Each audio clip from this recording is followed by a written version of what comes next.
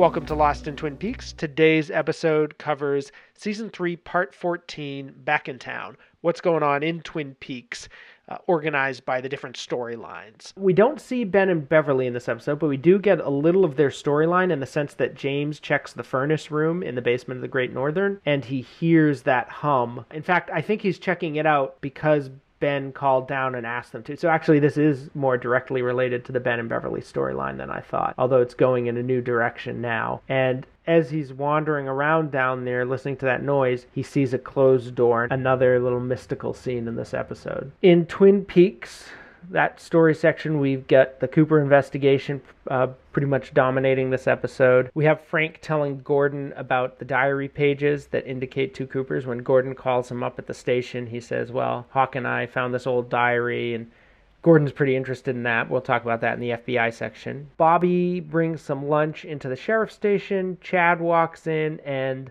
he gets arrested right away. They don't even say what for, which is kind of funny. It's like he's done so many bad things. It could be anything.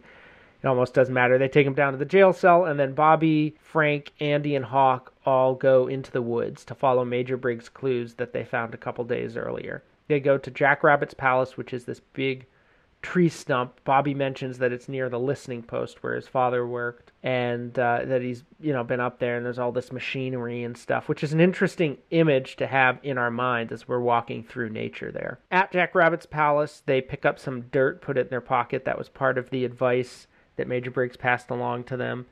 I don't think Bobby was the one who said it. I think it was in the instructions they found in the little capsule. They walk through the woods. It gets foggier. There's some electrical current haze zapping through. I don't know how to describe it exactly, but they find a naked woman lying in the ferns, and it's Nato, who fell from that space capsule or whatever way back in Part 3. Somebody we probably didn't expect to see again, but here she is.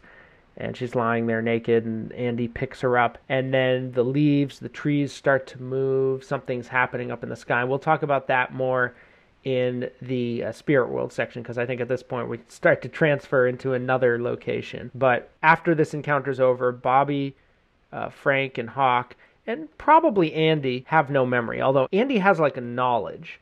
I don't know if he remembers exactly what happened or why it happened or what it means.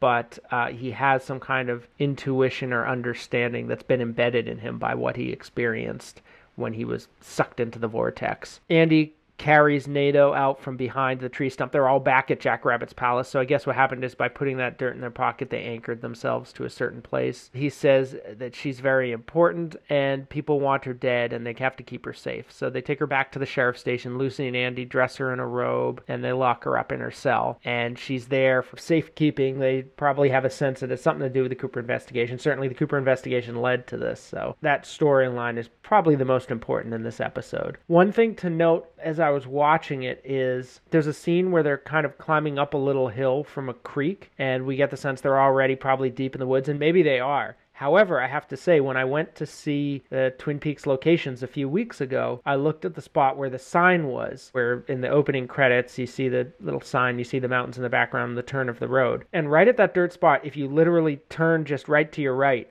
is a spot that looks exactly like where they're climbing out. So I wonder if that scene where they're climbing out above the little stream or creek up the little mound is actually right next to the road with the sign, which would be pretty funny. It is a cool spot, and I was looking at it like, wow, this is a cool location that's never in Twin Peaks, and now I'm like, maybe it is. Also, something else to observe is the characters experiencing that kind of memory loss. It's reminiscent of earlier in the episode, something we'll talk about in the FBI section, when Albert and Gordon remember Jeffries, and it's like they'd forgotten him for 25 years. For the Sarah storyline, Sarah goes to Elks Point number 9 bar, and she's harassed by a patron there. She removes her face, bites his neck, and kills him. That's about the simplest way to describe what happens in this fascinating, disturbing, really rich little scene. This episode aired in August 2017, and I believe within about 6 weeks, certainly within 2 months, the whole Me Too scandal broke. And obviously, even at this time, there was already a lot of discussion online of sexual harassment and the everyday things that women often have to go through. There's very little that they can often do about it, and this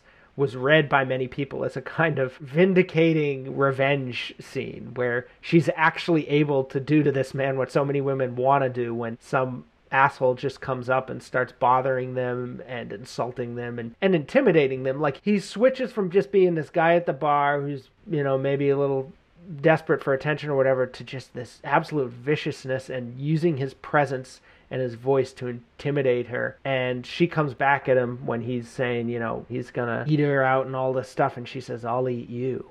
And that's when the scene starts to shift and the whole power dynamic and energy shifts. She turns towards him and removes her face. That's something I want to hold off on till Lodge Lore. There is a lot to talk about with her removing her face. To start with the most trivial aspect of this scene, though, or I guess to end up there, I love the neon sign outside the bar. It's so cool. It really makes me want to see like a Tumblr photo set of neon signs throughout Twin Peaks, like One-Eyed Jack's and some of the other ones that are in the first and second season. But in this season, you have like Max Vaughn's, that bar that Albert finds Diane at. Lynch just loves making neon signs. You see it in Blue Velvet, you see it in Mulholland Drive, and all these different places. It's just got such a cool look, and he does a great job with that here. As this scene began on this rewatch, I forgot that it was in this episode. I mean, I knew it was in this episode, but I forgot it exists. Like, I wasn't thinking of this scene at the time, and I was thinking, what else comes? I know there's something more after, like, the Monica Bellucci dream and the walk into the forest and Freddie describing the glove. I know there's, like, one other big scene in this, and then she came in and was like, oh, yeah, that's right. This is a hell of an episode, like, to have all that stuff in it. The Truck You shirt that the guy wears looks to me a lot like Lynch's handwriting. You see his handwriting a lot because all his paintings seem to have writing on them. So it's a familiar look. And I would be shocked if he didn't write that t-shirt himself. I remember when this episode aired, people did not like, I saw very divided takes on this, and actually particularly among women. In fact, if, for female listeners, if you have a particular angle on this, I'd definitely be interested to hear what your perspective on this scene is, because I heard some commentators, I remember one in particular, she hated this scene and felt that it was just basically Lynch's excuse to, throw some misogyny in there under the guise of it being, oh, isn't it terrible that this is happening? But that it was just really forceful and ugly and unnecessary. I'll be honest, even to a little extent, I kind of felt like, did it gain anything by using that particular word? And I know for British listeners, it's probably like, what? Like that, that's a word that kind of has a different usage in the UK and the US. Here, it's almost like the N-word for women. Whereas UK is just more of like a common insult. There were other commentators who felt like, oh no, this is actually a scene of total empowerment and loved it. I remember one writer, Cézanne Coulaert, whose work I really enjoyed throughout the season. She ended up having a negative take on the return overall, but along the way she wrote some really interesting things about it. And at one point she wrote an article talking about cultural appropriation, and people got really upset, and one of them made a meme of Sarah taking off her face and Cézanne's face photoshopped in as like the demon underneath or something, and she took it as a compliment. She's like, well, that's a great scene. I'd love to be Sarah taking that mask off and being that kind of badass. And that's interesting in a number of ways. First of all, because whoever made that meme obviously felt like Sarah taking her face off was a negative and a monstrous thing. And it's certainly a frightening, disturbing thing, but is it really negative? I mean, it's self-defense. This guy is threatening her.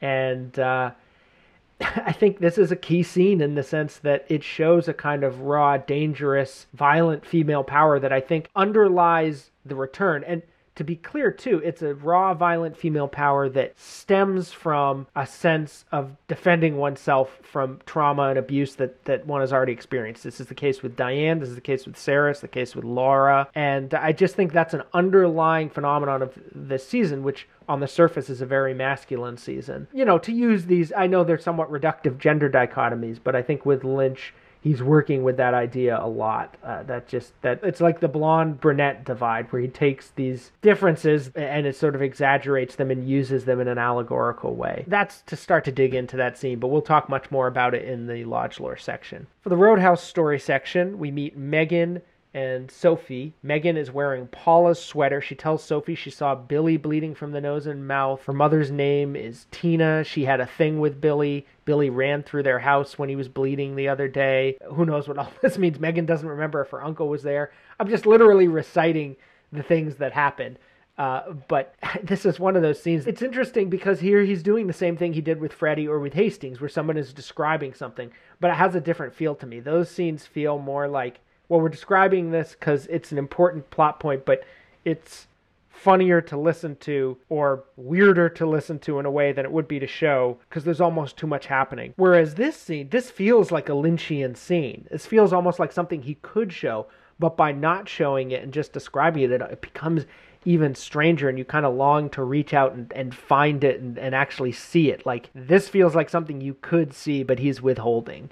It's probably the best way I could describe it. They talk about this place that they're living as being a nut house. It's interesting because the guy bleeding from his mouth, people assumed that the bleeding man in the jail cell who accosts Chad, that guy was Billy. Because, like, well, we just heard about a guy bleeding from his mouth or nose or whatever, and here's a guy bleeding that way, so that must be the same person. It could be, but I think the fact that these characters are always talking about these names that Audrey uses, Lynch loves the unknown. He loves having something that we partially understand, but we don't quite get.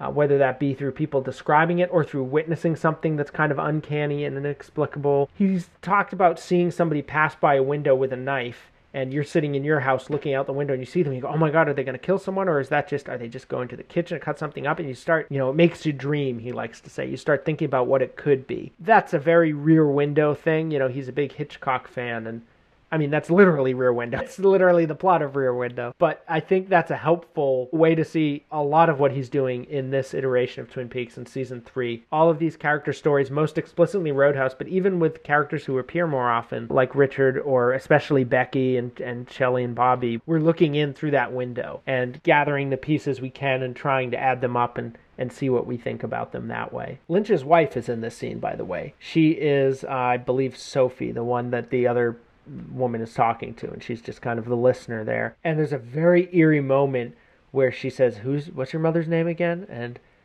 the other woman says, Tina. And then this music begins building really ominously and kind of disturbingly. And I remembered it a little differently. I remembered the music building and like, what's she gonna say? Is she gonna say Audrey's the name of the mother? And then she says Tina as the music escalates. But actually, no, she says Tina and then the music escalates. And I like that much more because it's like by saying this name, she's opening some kind of Pandora's box or, a blue box, I suppose. Speaking of which, the dread that this scene builds just out of that little dialogue reminds me a lot of stuff in Lost Highway and Mulholland Drive, especially the Lee Grant scene where the neighbor comes up to the door in the hood and she's pointing. I don't think there's any music in that sequence. I think it's actually a kind of a still silent sequence, but she comes up to the door and she's pointing around. She's going, somebody's in there, someone's in there, and she's looking around the door around Naomi Watts. The other woman says sometimes she's not telling, she doesn't know what's going on, but sometimes she does. If there's trouble in there, get it out. It's a great little sequence, and there's a lot of that stuff in Mulholland Drive. I look forward to reading people's theories, their grand unified theory of the Roadhouse, talking about what these characters are referring to and see if they can come up with something fun for that. Of course, whether Lynch has his own idea or if he doesn't know, he once said, I think in Catching the Big Fish, his book about meditation, there's like a chapter called The Blue Box and the Blue Key, and the only sentence in that chapter is, I have no idea what these mean. Some people really dislike the song that's sung at the end of the scene, Wild Wild West by Lisset. I really like it. I'm not even sure why. It's one of my favorite ones that I've listened to quite a lot. There's something pretty evocative about it. I think all of these musical endings, particularly this one and some of the Chromatics ones, they leave us with a sense of longing. And that goes back to what I talked about the feel of this episode, that there's like a missing object or a missing center in a way. And I think the passage of years play a huge part in that. It's like there was this time or this place where we were closer to something, where we were closer to understanding what it is, even if it's something you don't want to understand that you're running from in a way, some kind of trauma, but you're closer to it and then you're further away. And this is like, this whole series, this third season, is the dull ache of being further away from it through the passage of time, through distance in some cases. They've sort of strayed away from Twin Peaks and coming back, and you're like at the scene of the crime, but everything's kind of, it's grown over and it's kind of gone away in a way.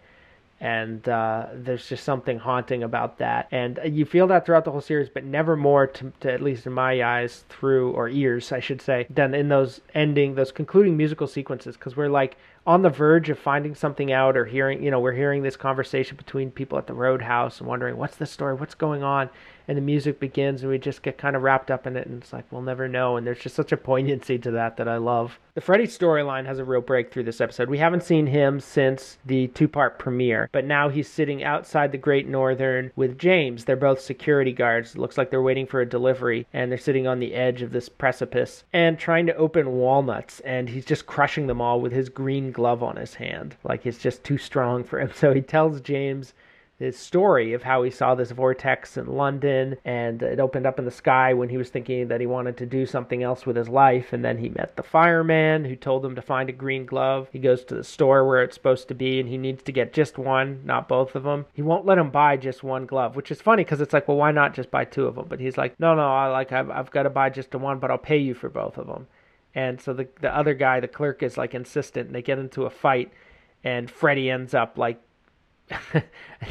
hitting him in the Gregory or some ridiculous British slang that isn't actually British slang, as I'm sure the British listeners could tell us. But he basically, I don't know if he kills the guy. They kind of pass over it pretty lightly. He pretty badly injures him and runs away with the glove. And the fireman in his vision told him he had to go to Twin Peaks to fulfill his destiny. So he goes to the airport or the travel agency or whatever, and his ticket is actually already bought.